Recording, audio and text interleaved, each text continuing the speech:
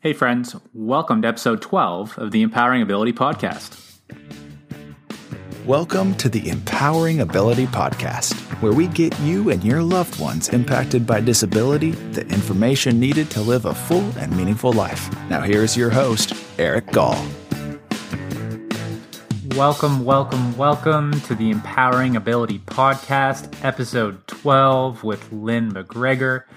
And Lynn is a registered architectural interior designer, and she's also the founder of the McGregor Design Group in Toronto, Ontario.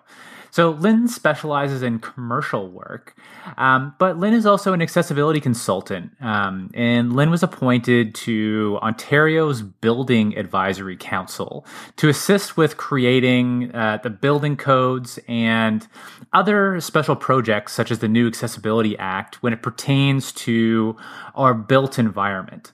So in this podcast, Lynn gives us a great understanding of what our rights are when it comes to accessibility in the built environment. She also gives us a great overview of the Accessibility Act and the 5 different areas in the Act. And she tells us what we need to know when it comes to accessibility in our homes and in our office or work locations, and what we can really ask for of our employers.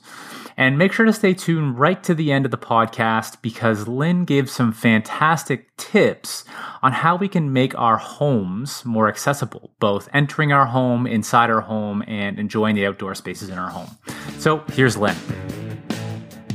Hey Lynn, welcome to the Empowering Ability Podcast. Thank you for having me. Yeah, my pleasure. So, Lynn, pleasure to have you here. As the founder of the McGregor Design Group out of Toronto, I know that you're involved with doing these great accessibility audits in and around the city and the area. And I'm excited to have you on the podcast today to talk a little bit more about accessibility in the built environment. So maybe a good place to start, Lynn, would you be able to tell us just a little bit more about what your firm does and some of the work that you're involved in? Oh, certainly. Happy to. Our firm started in 1988 as a purely architectural interior design firm. And when I say that, we work mainly in the corporate environment in all buildings that require compliance with the building code. We loved what we do. We still do a lot of work, obviously, in architectural interiors. But just a little while ago, I was invited by the Ontario government to sit on one of their panels that's called the Building Advisory Council. And this group of people, the group involves the representatives of architects, landscape architects, land developers, etc. I was invited to sit and represent Ontario's registered architectural interior designers to help the government with the development of better building codes and with special initiatives such as, for example, Ontario's new Accessibility Act. The work that I did with them on that council really made it clear to me that our clients would definitely benefit from a new service. There was a lot of sort of nervousness and unknown sort of requirements around the Accessibility Act, and people were saying, am I going to apply? What are they going to make me do, etc. And we thought we just need to calm everybody down and say, we can help you with this. So we decided to add to our service roster this accessibility audit service, which is basically going in to help either a landowner, a building owner, building managers, or even tenants of individual suites, a review of the facility to let them know if indeed they comply currently, and if there are any areas that don't comply with the new rules and regulations, we help give them a path towards compliance. So this service involves not only existing structures, but we also can do this audit of the designs of future buildings before they're built, just to ensure that the investment that's being made in the structure is going to be a solid one and that the building does indeed comply. But I always like to talk to people who are doing these things and say to them they have an option. They can either comply with the current laws today, or they can go a little further and exceed those laws when it comes to accessibility, because the Ontario government does have an intention of slightly ratcheting up the requirements on accessibility with every new edition of the building code that comes out. And that, of course, is the right thing to do. We're 100% behind that. But a lot of people don't know what the new requirements coming down the pike are going to be. So if we can help them with that a little bit, it just makes them that much more responsible, and it makes sure that that building is going to comply with laws even longer before possible renovations or modifications are required. So that's a long answer to your question, but we do architectural interior design, but we also help with accessibility audits to make sure existing structures and new structures will comply with the new rules. I love that. So you really, what you're doing is with the accessibility side of it, is you're helping current building owners and new building owners to create an environment or a built environment that's accessible, for everybody. Exactly. It's the right thing to do, and it's very gratifying to be able to help on that front for sure. Yeah. Fantastic. So, Lynn, with your involvement that you were talking about earlier, with being on a panel that's helping the government to look at new building codes and then especially with the Accessibility Act and that side of things, can you tell us a little bit more about the Accessibility Act and what's the purpose of it? Well, I think the purpose of it, I use my own words to describe these things, so I hope people in government will not be offended by this, but I think the whole objective of the Accessibility Act is to try and help the citizens of Ontario to have democratic access to everything equally and to have a better quality of life from a complete perspective, which is a very big and a noble thing.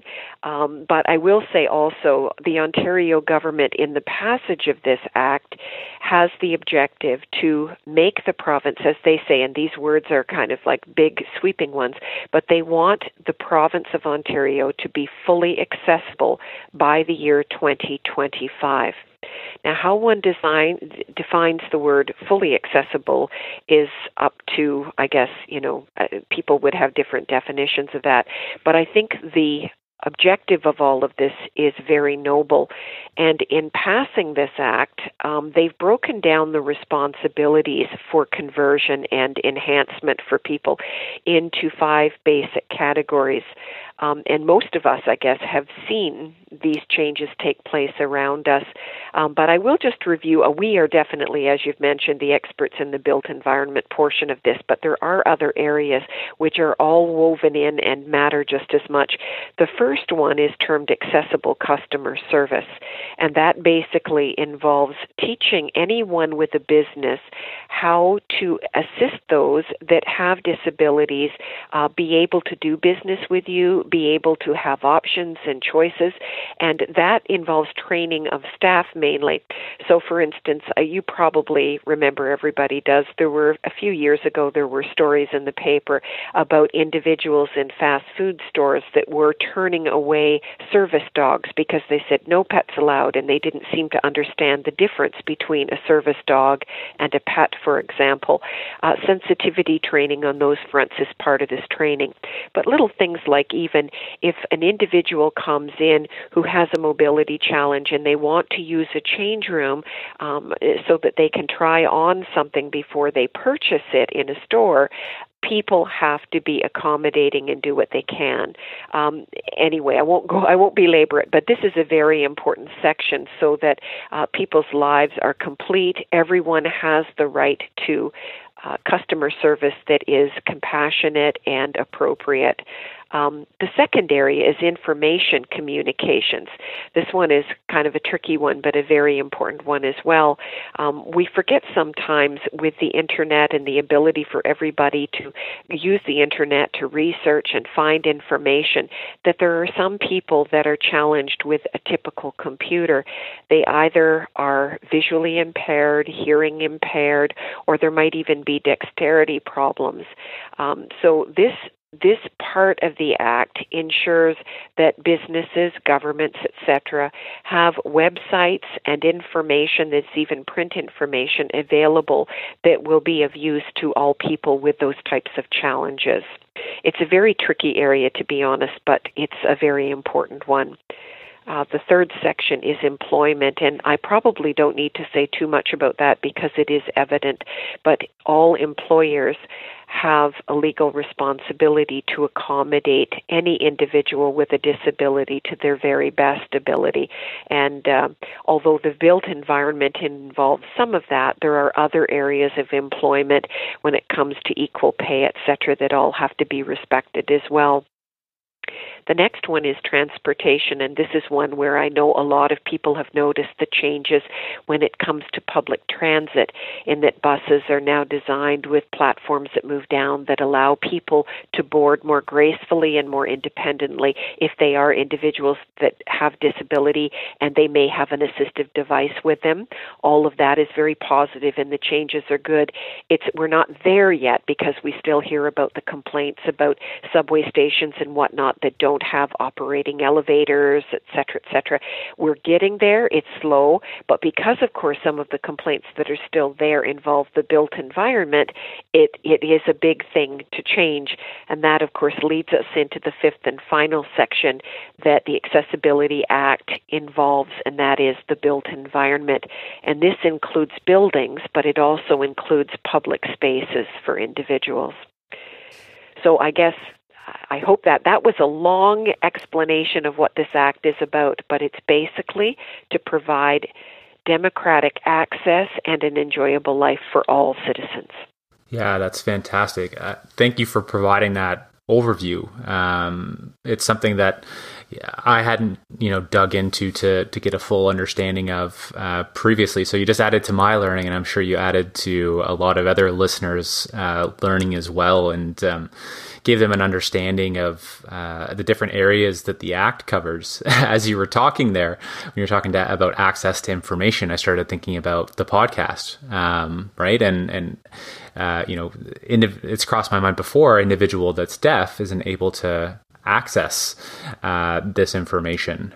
So I created a blog to go along with it. I'm thinking about transcripts and different ways for different people that might have different exceptionalities to access the information. So it was a fantastic overview. Yeah, well, thank you. I'm glad it's of use to people. And the interesting thing, Eric, is it is a hard thing to make every bit of information accessible to everybody. But I think what's really wonderful here is people like yourself and everybody else are now thinking about it and doing their very best. And I think previously it wasn't even a subject that was raised in people's minds. So I think this act is very good because it just wakes people up and it makes them more sensitive to the fact that their full audience, some people need a little more assistance than others do. And as long as people are doing their very best to accommodate that, I think we're miles ahead of where we were before. Yeah, I agree. Let's focus in on your domain expertise, which is the built environment. So there's a lot of talk around housing. Housing's a super hot topic with families that if they have a loved one with some sort of a disability. It also is a hot topic when you're talking about the aging population, and individuals with disability. Employment is important. And these built environments definitely impact the listeners to this podcast. So for our listeners, what should they know about the Accessibility Act when it comes to the built environment? Yeah, it's a big question or a big topic, but I guess if I try to organize my thoughts here to be of most use, I think the main thing that I can say is that the good news here is that when the Ontario government passed these new laws, especially related to the built environment, what they've done is they've basically said that all new structures that are being built, with the exception of single-family detached homes, but all larger structures, be they condo buildings, apartment buildings, shopping malls, airports, office buildings, you get the idea. It's any place people gather. all of those new buildings must achieve a new higher set of standards for accessibility. And I think for all of the people that are listening to this podcast to understand what their rights are from the built environment is very important, so that if they're in an environment and they're finding it's not as compliant or it's not as accessible as it should be, they can discuss with the building owner what can be done. I think what I have to highlight at the same time here, because it's the other side of the coin, it is wonderful that new buildings are going to be more accessible, but it's a challenge when we have existing buildings that are not compliant. Existing buildings, in accordance with the new Act, don't need to comply with the new standards until they are at a point where they are planning a fairly major renovation. At that point, and this of course is all done just because the province and the government of Ontario doesn't want to create financial hardship for people that, say, own, smaller, older buildings. A lot of buildings cannot be made fully accessible just because of the way they are structured. But what they're saying is, when an existing building is facing a renovation, it's at that point that it has to be made as accessible as possible. So, of course, in the built environment, for all of the people listening and those that care about accessibility, you're going to have a better assurance of full democratic access in newer buildings, because, of course, they're all newly built to comply with all of these rules and regulations. But existing buildings still need to if they're being renovated. And I think about this in terms of, say, an older apartment building. If that older apartment building tends to only get decorative finishes refreshed, it gets painted and new carpet goes down in the common corridors or whatever, that decoration or redecorating is not considered to be a renovation. That building may not ever comply with the new codes, and it may physically not be able to comply, but the new ones will.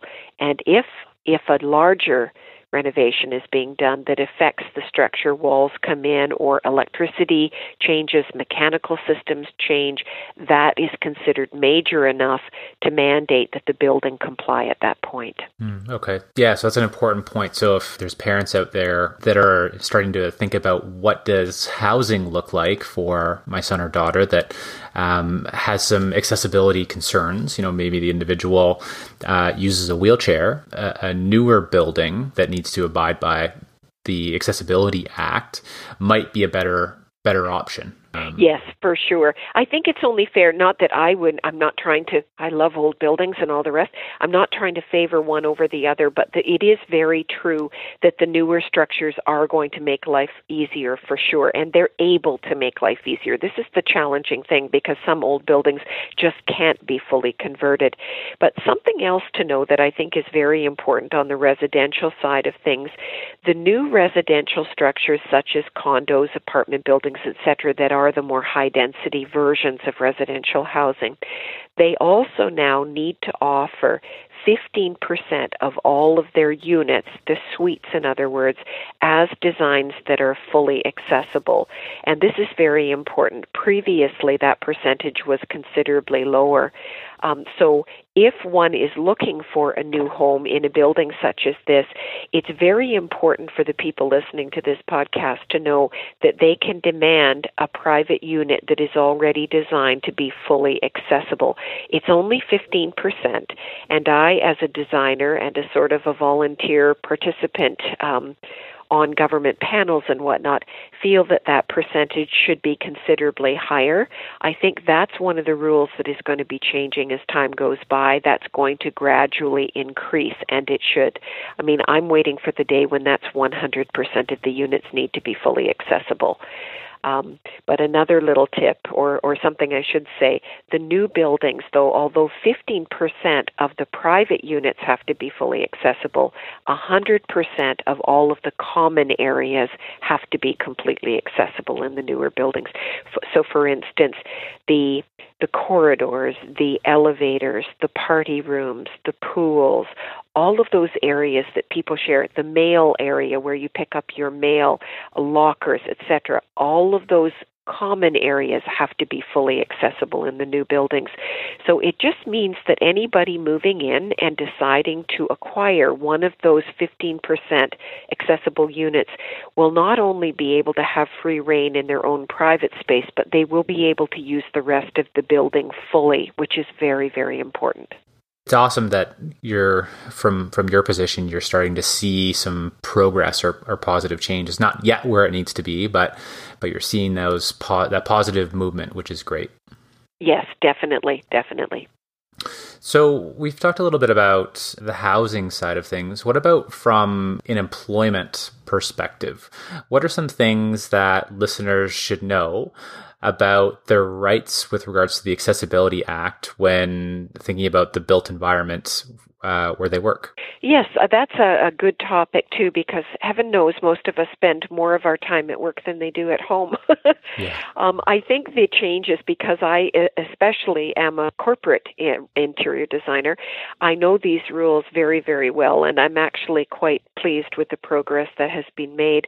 I guess, first of all, if we start by saying that all buildings, as I had mentioned at the lead-in, all buildings that are being built after 2015 must comply with the new Accessibility Act. Of course, this means office buildings as well. So what people can look forward to in these types of structures, including office buildings, is that, for instance, when they go up to the building, they will have complete ability to access that building from any entrance to the building.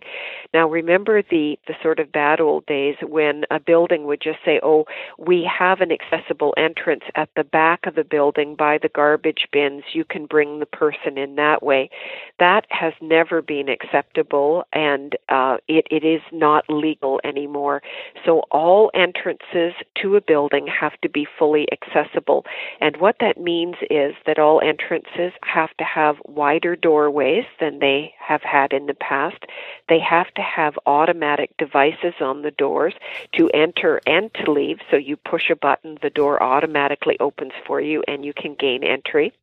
If there are weatherproof vestibules inside the building, those vestibules have to be large enough to allow for a larger turning radius of an assistive device, be that a scooter or a motorized wheelchair or whatever, so that people can come in and move around gracefully and gain access. This also involves, for instance, the sort of weatherproof mats that people would throw on the floor of buildings. Those are no longer acceptable. We have to have recessed flush finishes, so there aren't the tripping hazards that are created by things of that nature have to be integrated. But then as we move up a little farther into the building, if you're working in one of the office suites, it's important to know that the washrooms on your floor, these are I'm going to start with the core washrooms, because the subject of washrooms in all buildings, including office buildings, has changed greatly. Everybody is used to the core washrooms in office buildings and whatnot, where you have a male washroom, a female washroom, and there's a stall that is installed that is a little bigger than all the others, that is considered to be there for people with mobility challenges. Well, those stalls now have to be larger than was allowed before, because it's been discovered that most people are actually in motorized wheelchairs rather than manual, and those have a larger turning radius than manual wheelchairs. So all of those stalls within washrooms have to be larger than they were before. They have also changed the location of all of the grab bars and whatnot to be more effective than they were previously. Then when you're in the washroom, sinks have reduced down in height so that people can more easily use the lavatory facility as well. But something that's much more, I think, dramatic is that this new law that has been passed in Ontario has also mandated the inclusion of what's being termed universal washrooms in all structures, including office buildings. And a universal washroom, the definition of that is a special washroom that's large enough for those that require an attendant to be with them. And if that attendant is a sex other than their own, they aren't able to use the core washrooms that are mandated for only males or females.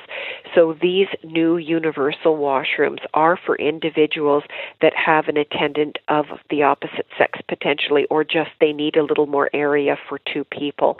So those are being mandated in all buildings. And the rule currently is that there should be one of those universal washrooms on at least every 3rd floor.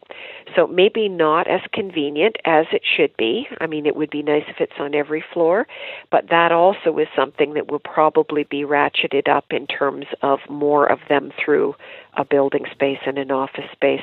But that's another thing that I think is a very important addition. There are other things that people can look forward to, such as stairs and ramps in buildings are going to have a more gentle incline, making them a little easier for everybody to use. Ramps before that were put into some buildings were so steep that it was dangerous for people in a wheelchair. But I think when talking about disabilities, I think I know I, for instance, have had knee surgery, and for a little while I was using ramps instead of the stairs just because it was a little easier for me. I know some people are just elderly, and for instance, they approach stairs. They want to keep using stairs, but very steep stairs are difficult for people. So the law now makes sure that the incline of both ramps and stairs are going to be a little more gentle. But I think one of the most important issues for workplace environments that has been approved is now all workstations that are designed in an office space have to be fully accessible. And if I describe that a little further, in the old days, an office could maybe provide 1 or 2 workstations in a multi-floor suite that would be designed to accommodate someone in a wheelchair or maybe someone who broke their leg. So the employer thought they had done their job if they had 1 or 2 stations. The individual, if they wanted to keep working through their recovery, they would just be positioned at that workstation, whether it was on the right floor or whether it was close to the people that they had to network with. Their obligation was up. Now the law states that absolutely every workstation in an office space must be accessible, which means that there is no excuse for an employer not to have 100% of their employees as people that have a disability. And I think that's an incredible move forward. Mm-hmm. Yeah, that's fantastic. So in an existing office space, what is the requirement from the employer side of things? Do they need to provide me with an accessible workstation? Yes, and that's a good question for people. If the office space that you're in has been built since 2015, legally they must provide you with all of the requirements that you have that are passed by law, and that is a fully accessible workstation, but it's also a workspace with automatic control buttons on doors, with wider corridors, wider doors, washrooms as described, etc., etc. If the office space is an older environment and it was built prior to 2015, there is not an obligation for the employer to meet these requirements. But that being said, if an employee who understands the requirements of newer workspaces can inspire and basically educate that employer, and I think that in 9 times out of 10, that employer knows that this is coming down the line anyway, and they will comply with the rules. If the worst thing happens and that employee makes the request and it's not complied with, one can always report this to the government, and the government can do an investigation. But I will say that most employers are very sensitive to not being labeled non-compliant employers. So I think just understanding what the new rules and regulations are, if it's mentioned by an employee that requires some assistance, generally speaking, an employer will comply before they're forced to. Right. Yeah, and that makes a ton of business sense from the employer's perspective as well, right? If I'm set up to in a comfortable workspace that doesn't have any barriers that I have to get over to be able to do my work, then I'm going to be more efficient and effective in doing that work and produce better results. Oh, yes. And I mean, this situation of disability in a work environment sort of hits everybody at different levels. I've worked with individuals that have gradually become disabled, for instance, because of a condition that they have. Those individuals have great knowledge, and the company can't afford to lose them. So, I mean, it makes all the sense in the world to accommodate them and make their life easier. And some people are people that have a temporary disability, and once again, being able to keep them in the office and producing for the employer is a positive thing while they get through recovery. So it is a win on both fronts. And I guess from my position, I think what it does is it also, because office spaces are being designed this way now, it opens up a lot more opportunity for the employee that may be faced with a disability. They can now not just have to work at the one place that they know they can be accommodated, they can work anywhere. And that's a really important move forward as well. Mm-hmm. Mm-hmm. So let's switch gears for a second and go back to housing. And I know that this is housing is a concern or a topic or something that a lot of families are thinking about. And it could be, parents have a son or a daughter with a disability living in their home, or they're considering, what does that new home look like for their son or daughter while they're living independently. But if we're talking about maybe a residential, single dwelling home, or maybe a townhouse or something like that, what are some of the things that families can consider to make those types of homes more accessible? Yes, this topic is probably the trickiest one of all, Eric, because a lot of small homes, existing homes, were built prior to society being as aware of this type of need.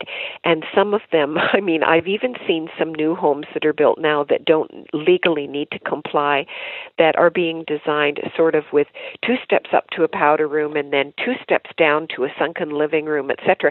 And when I go through and tour them, I think, oh my God, they still don't get it. This is so unnecessary. There's no excuse for new homes being designed that way, but sometimes older homes have that type of layout, and they do become a bit of a challenge. But I have some suggestions here which I hope will be of some use. When looking at an existing home and a desire to stay in place, age in place, etc., I always look at these challenges sort of from 3 different perspectives. The first one being the challenge of gracefully getting in and out of the home. I've got some suggestions there. The second one is, once you're in the home safely, enjoying a full, proper life while you're inside the home. And again, have some suggestions there. The last one is maybe one that some people won't think about, but it's enjoying the outdoor areas of your home as well. Because after all, that's why most people have a home, to enjoy all the seasons, etc. So I won't forget about that component as well. But starting at the beginning here, assistance in getting in and out of the home. Again, one of the biggest challenges, a lot of older homes were designed intentionally with a couple of steps up to the front door or any access doors and a slope of land away from the foundation of the home. This was done, obviously, to keep things like rainwater and melting snow, etc., away from the foundations, away from inside the home. There was a logic to it, but obviously, easier if the entrance to a home is on grade, so people are able to roll in nicely and more easily. There is a way of doing that in a lot of homes, and that is to redesign slightly for an entrance on grade and to accommodate the drainage problem that has created a lot of these elevations or lifts or curbs into a home. They have developed new grade level drainage grates that can be put both outside the home and inside inside the home. So the need for that step up is eliminated, and it means that if there is any, like a strong rain that comes down or whatever, that water is taken away from the property through the grade level grate before it actually can get in. So if a home is able to be slightly redesigned to accommodate that, that's a really good thing to do. And these type of grates and drainage systems are very cost effective now. They used to be sort of a premium, but they aren't anymore.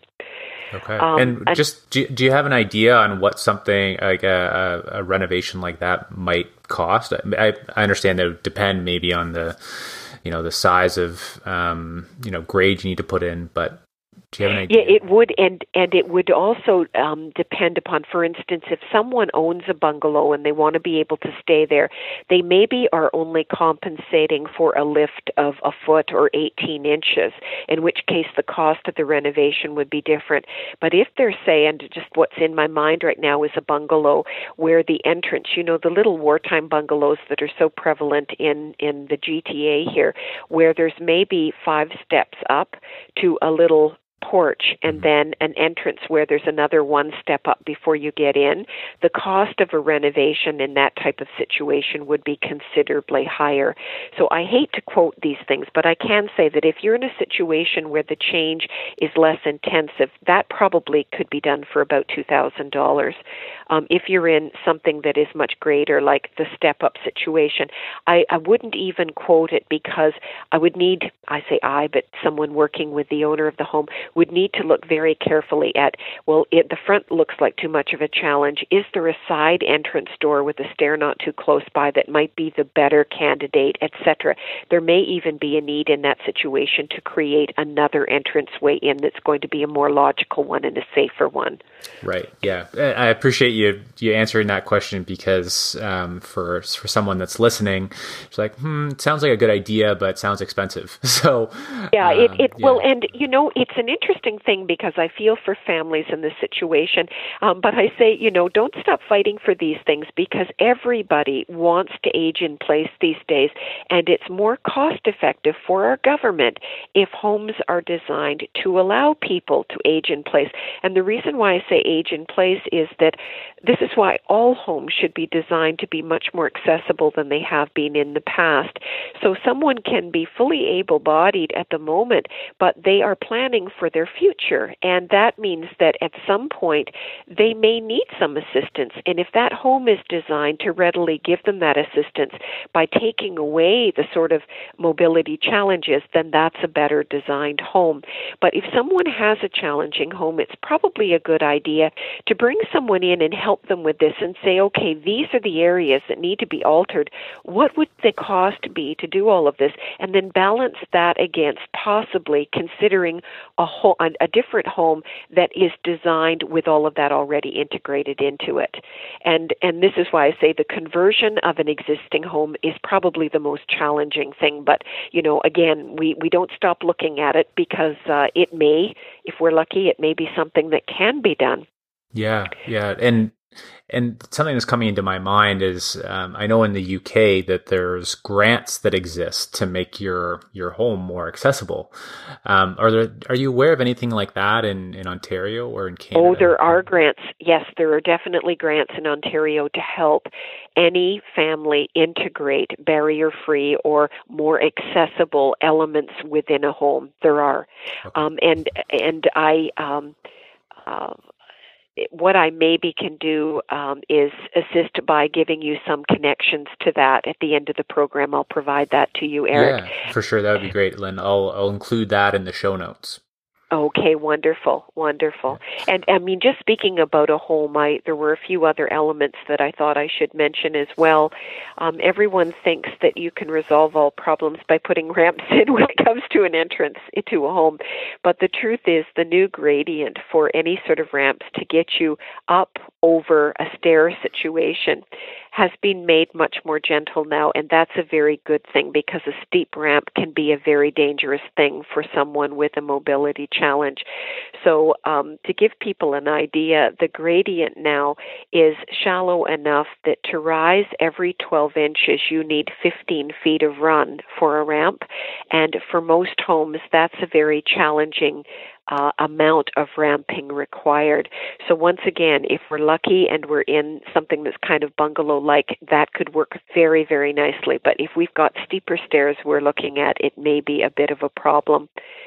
And I guess the other thing I just want to say, to sum up this getting in and out of the home, both outside your entry door, like assuming we're redesigning this so someone can get up and inside the home, both outside that entry door and inside the entry door, you need a platform that's a minimum of 6 feet by 8 feet to allow somebody that has a mobility device to navigate the door and the door swing. And that space is sometimes available inside a home and outside a home. Sometimes it's not.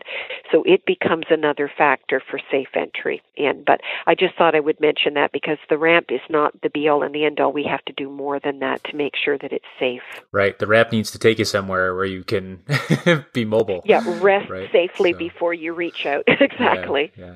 Okay, perfect. And now what about inside of the home? Yes, inside of the home, and this is nice. I'm picturing this solution. We've got ourselves nicely ensconced inside the home, and we want to make sure we're able to use that home and every inch of it as happily as we can. So the first thing I always look at is flooring materials, in that people that have mobility challenges should have flooring that prevents all tripping hazards, and this includes bumps or thresholds into showers or where floor treatments change. And I know in the past people have thought, well, what this means is we're just going to take away of all of the carpets and the sort of interesting, warm, sound-absorbing things that are in a home, and we'll have either straight hardwood or we will have linoleum or whatever so that we don't have any possibility of a problem. But we can do much better than that these days, and one thing that you can definitely do is recess warm carpets into a hard flooring, be it hardwood or stone or whatever, so that you create a nice flush finished surface between the soft flooring and the hard flooring. And this creates a much warmer, nicer ambience for people to live with, but one with no tripping hazards whatsoever. So that's something that I can suggest that might make things a little more comfortable for people.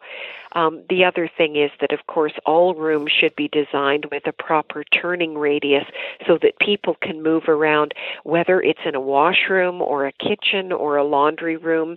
That larger turning radius of a 6-foot diameter needs to be accommodated in the design of a space if one is to be able to use every corner of the home. And that's certainly an easy thing to do as long as someone assists with the layout of furniture and things like that within a space. There are some existing homes that have very tiny washrooms, very tiny closets and laundry facilities.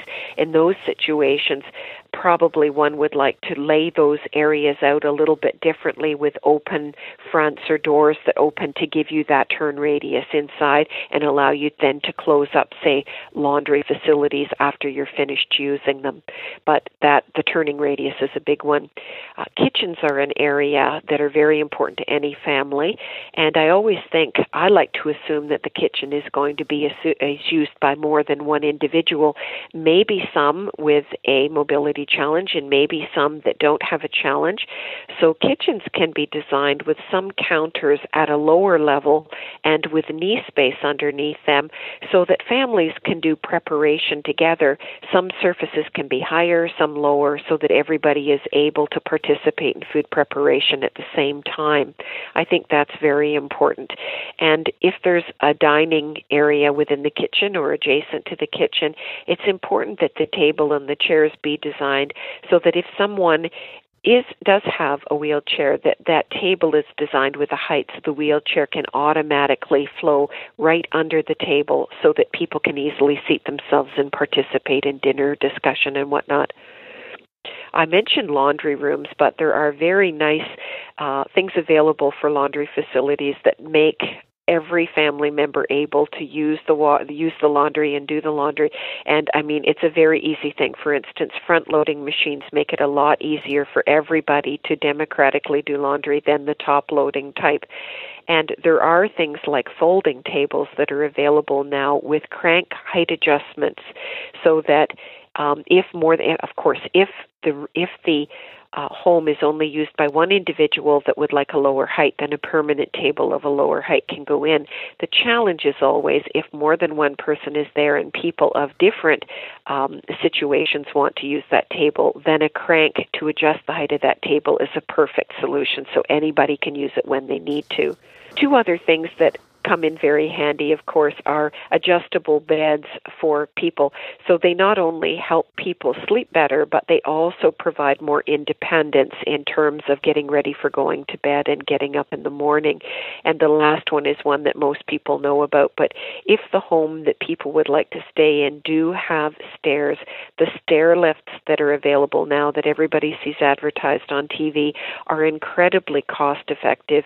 And the nice thing about them is they flip up out of the way if other family members want to use the stairs, so that the foot traffic area can be cleared of them, but they're there for anybody whenever they need them, and that helps people use all floors in a home, which I think is lovely. Yeah, I love that, Lynn. Very practical ideas that families can consider to make their home environment more accessible and livable for everybody in the family. It's funny. The stair lift was a huge item of contention in my parents' home for a long time. It was pretty divided between the family whether we should get one or not get one. So for the longest time, we didn't have one. And it was very surprising in terms of how little space it takes up on the stairway, and how cost effective it was. For my sister, she loves it because it makes the house, now she can access 2 floors without needing any support to get up the stairs. So. Yeah, and it just gives back that dignity that you don't have to ask if you want to go somewhere. I think that's the most critical thing. Homes should be accessible by everybody whenever they want it. Yes, I think they're an incredible invention. And yes, very cost effective, which is lovely. And I do understand, and this I don't know as much about, but I do understand that there's even a program that helps make them more cost effective for people that can't even afford the normal cost of them. So no excuse not to at least look into them if a family needs one. Yeah, great. I'll do a little bit of research on that and include what I can find in the show notes for listeners. Great. So the third and final kind of piece of the home, the outdoor space. What tips or thoughts do you have to make the outdoor space more accessible? Well, I love outdoor space, and I'm a big gardener, so I'm very empathetic with this because I had a girlfriend that would come over all the time, and she became wheelchair bound, and she just always wanted to help me with the gardening. But in most cases, when I was sort of digging the flower beds and all the rest, she couldn't participate as well. So what I've discovered is the best thing to do for people that really enjoy not just working in the garden, but enjoy smelling the flowers, harvesting the vegetables, whatever, is to design a garden with raised flower beds. And it's easy to do this. It's not that difficult at all, but it means that people that enjoy sort of interacting with nature and planting, growing things, are able to do so at a level, even when in a wheelchair, that works for them and allows them to do just as much as anybody else. And actually, raised beds kind of help back of people that don't have to be in a wheelchair as well. They're a clever thing for everybody in a family. But I know that one thing that helps very much as well is if indeed you're planning these and raising the flower beds up to allow all family members to participate, is to remember to install hose bibs and power receptacles at a logical height in the vertical surface of the raised area, because that way people not only can sort of dig and experience, but they can actually maintain and fully take care of that garden as well, even if they are mobility challenged and have a device with them. It's just a great idea. Another idea that I think is such a logical one, but is to add illumination in the garden areas that you would like all people to be able to use and along the travel pathways.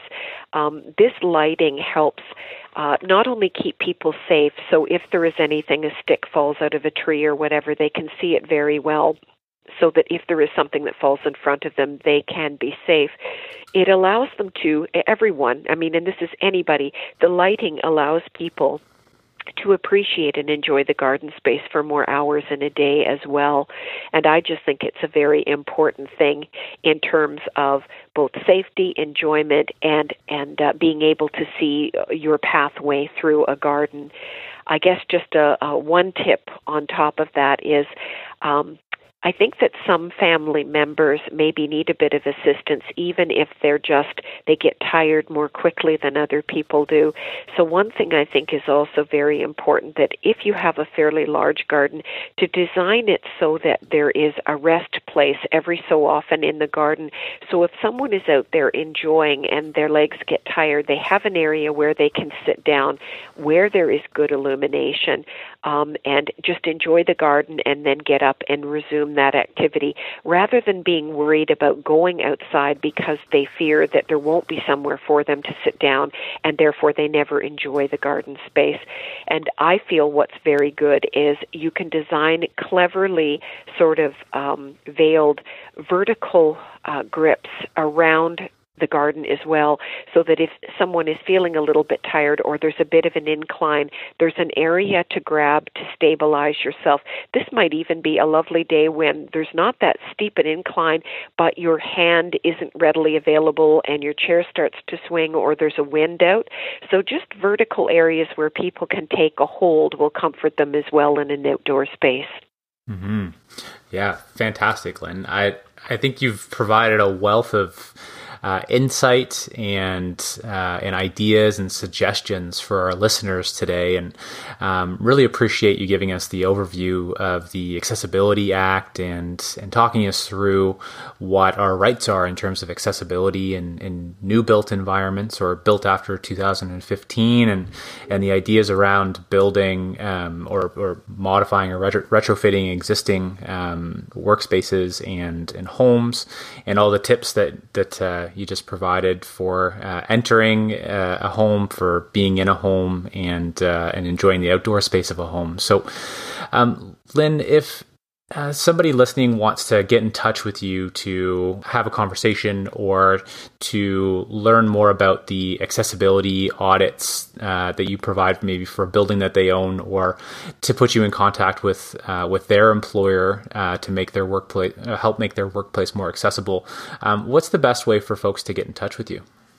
Well, I'll provide you our email contact. That's probably the easiest way for most people, but I'll give you our office phone number as well in case anybody finds that way to reach out is easier for them. And our office number, it is the McGregor Design Group, is 416-359-0002.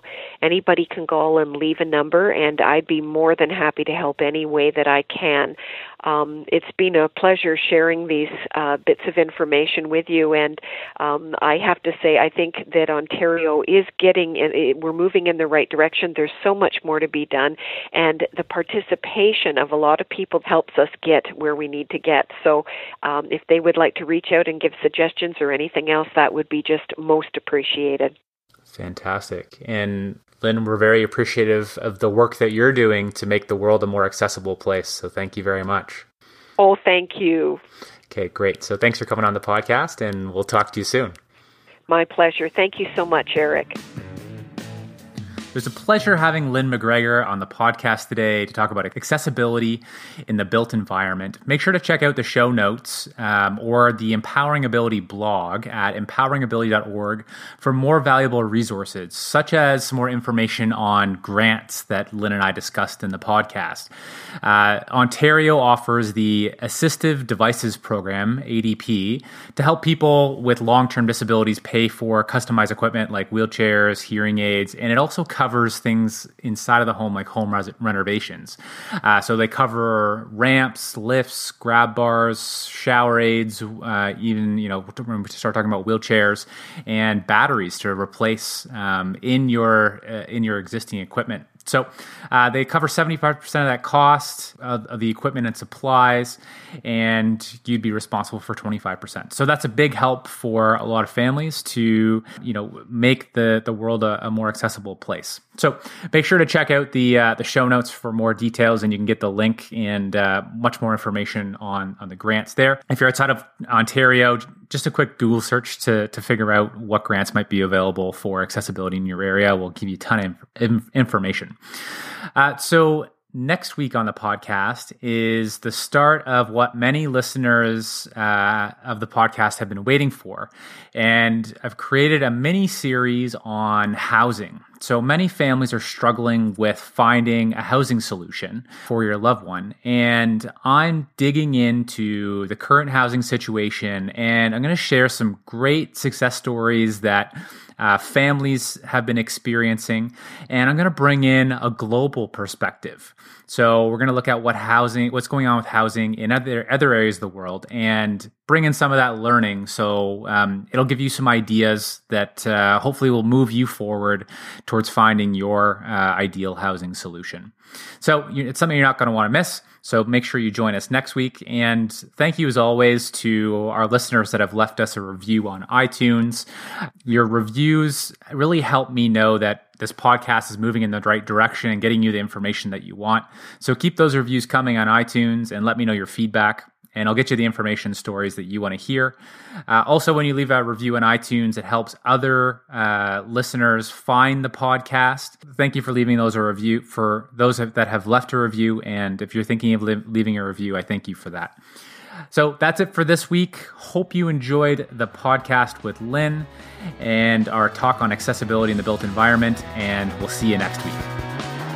Thanks for listening to today's podcast. Visit us at empoweringability.org for more podcasts and resources to help you and your loved ones impacted by disability live a full and meaningful life.